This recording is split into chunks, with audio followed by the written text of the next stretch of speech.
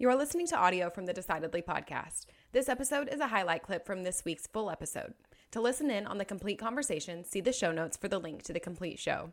You can help us out by leaving us a 5-star review wherever you listen to podcasts. We appreciate every bit of your support.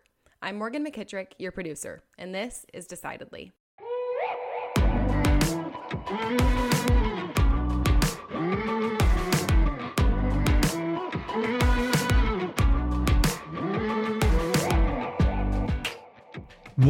What are some of the most compelling stories of your clients and how they've changed their approach and their mindset on money?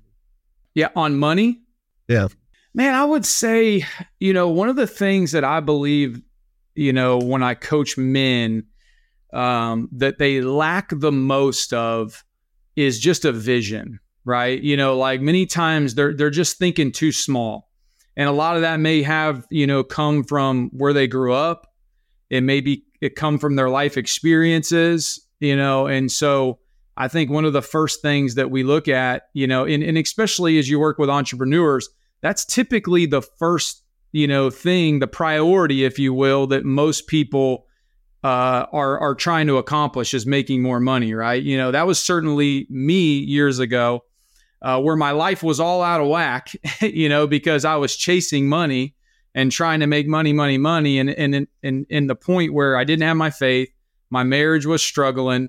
My kids really didn't, I wasn't the best dad, you know what I mean? I was very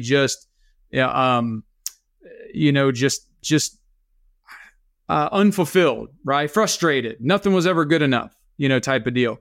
And so I think, when it comes to money, that's typically the first goal or one of the biggest goals that people will reach out that they want to accomplish.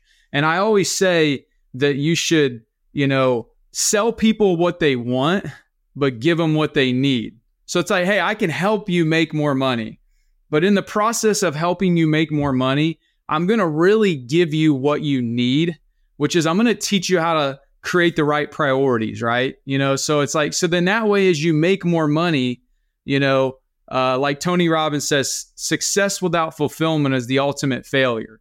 The worst thing that I think we could ever accomplish in life, especially, as a man, is that we would make all this money and that we would end up divorced and our kids wouldn't know who we were and we were miserable. We were out of shape, overweight, no energy, stressed, whatever.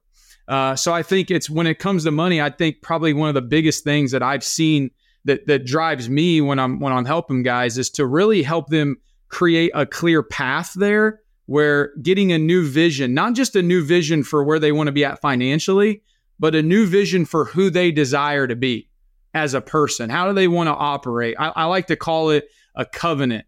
Like I like to help a man create a new covenant for his life where he decides, this is who I now am. This is who I am. I don't weigh this anymore. I weigh this, right? Because now I'm fit. I'm healthy. I'm not this kind of husband who's never there. He's never present, but I'm a husband who prays for my wife daily. And, those types of things. And then when it comes to the business, it's let's chase the mission, not the money. Let's not worry about how much money you're going to make. I think you need to set that goal, but it's more of... And the mission cannot be about money. No. The mission can't be, we want to be making $1 million a year or whatever it is. There's a reason that you want to be making $1 million. There's something more important than the million that the million represents, and it's your ability to do this. We can help this many people if we're making this much money. And then it's about the people you're helping, not about the money you make. I 100% agree, Bert, that vision is the biggest thing that people miss when it comes to their money mindset. So we've developed 5 key decisions that you must make to transform wealth to significance. And so for us, the 5 key decisions, the very first one is decide who you are, because it starts with making an active choice to pursue a clear vision for your life. It's not setting goals. It's not developing a strategy. It's not where do I put the money. It's not determining how much money I need so that I can do this other thing. It's who am I going to become? Who do I want to be? And I'm going to actively decide that. And when people don't do that, they run the risk of setting the wrong goal. They run the risk of choosing the wrong path to achieve the wrong goal. Yep. Or leaving key components of who they can become off of their plan and not actively pursuing it. So it could be as simple as, and people are often shocked when I share this with them, if you want to become a better husband, that's a part of your financial plan. Wait a second. What do you mean? So you said right now, I'm not very present. I'm not being the leader of my family. I'm not the Godhead and the Christ-like image in my household. I want to become, instead of the absent father, I want to be the husband who prays for his wife. That needs to be part of your financial plan. Why? I can't buy prayer tokens. Yep. I can't save money into my prayer fund. No, but you can specifically allocate money to the extent that money is a tool that can provide you more of what you want in life.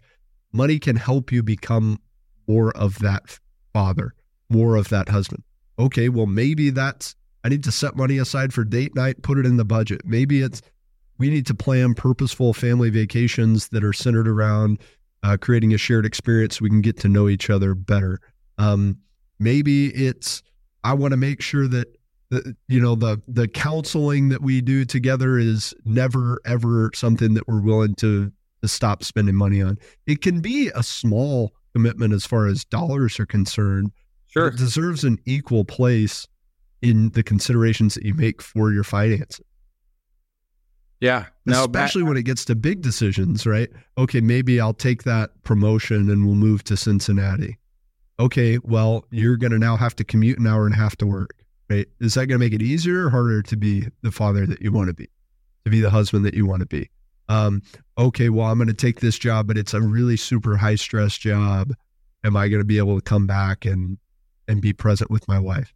And it doesn't always manifest itself into dollars and cents and how you invest or how you don't invest, or whether you buy stocks or bonds or IRAs or 401k. It's not always that, but it's about making it conscious. And because just like if I would imagine that part of your motivation to stay fit is the way that you want to show up for your wife and your kids. Absolutely. Yeah. Now, somebody else might go, how does your physical fitness relate to your role as a husband and father? Because if I can bench 225, am I a better husband? No. But that's actually really good information to know, that the reason that I want to stay fit is so I'm a better husband and father.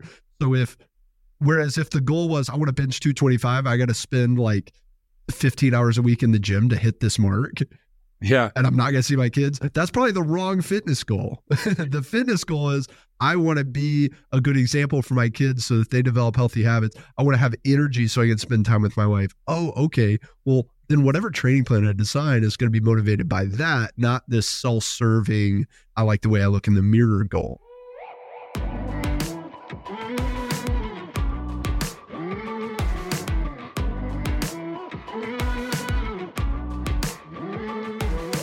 Thanks for making the great decision to listen in to this week's episode highlight. If you want more of what you just heard, see the show notes for the full episode. As always, for the latest decision-making tips, find us on decidedlypodcast.com or on Instagram @decidedlypodcast. And be sure to sign up for our weekly newsletter from the link in the show notes. Don't forget to leave us a 5-star review as well. We read all of your comments, so if you learned some decision-making tips today, let us know. Until next time, this is Decidedly.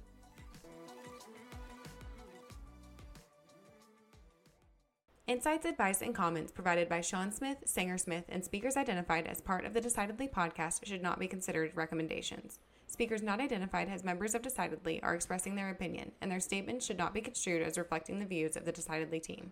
This podcast is produced solely for informational purposes, not personalized advice.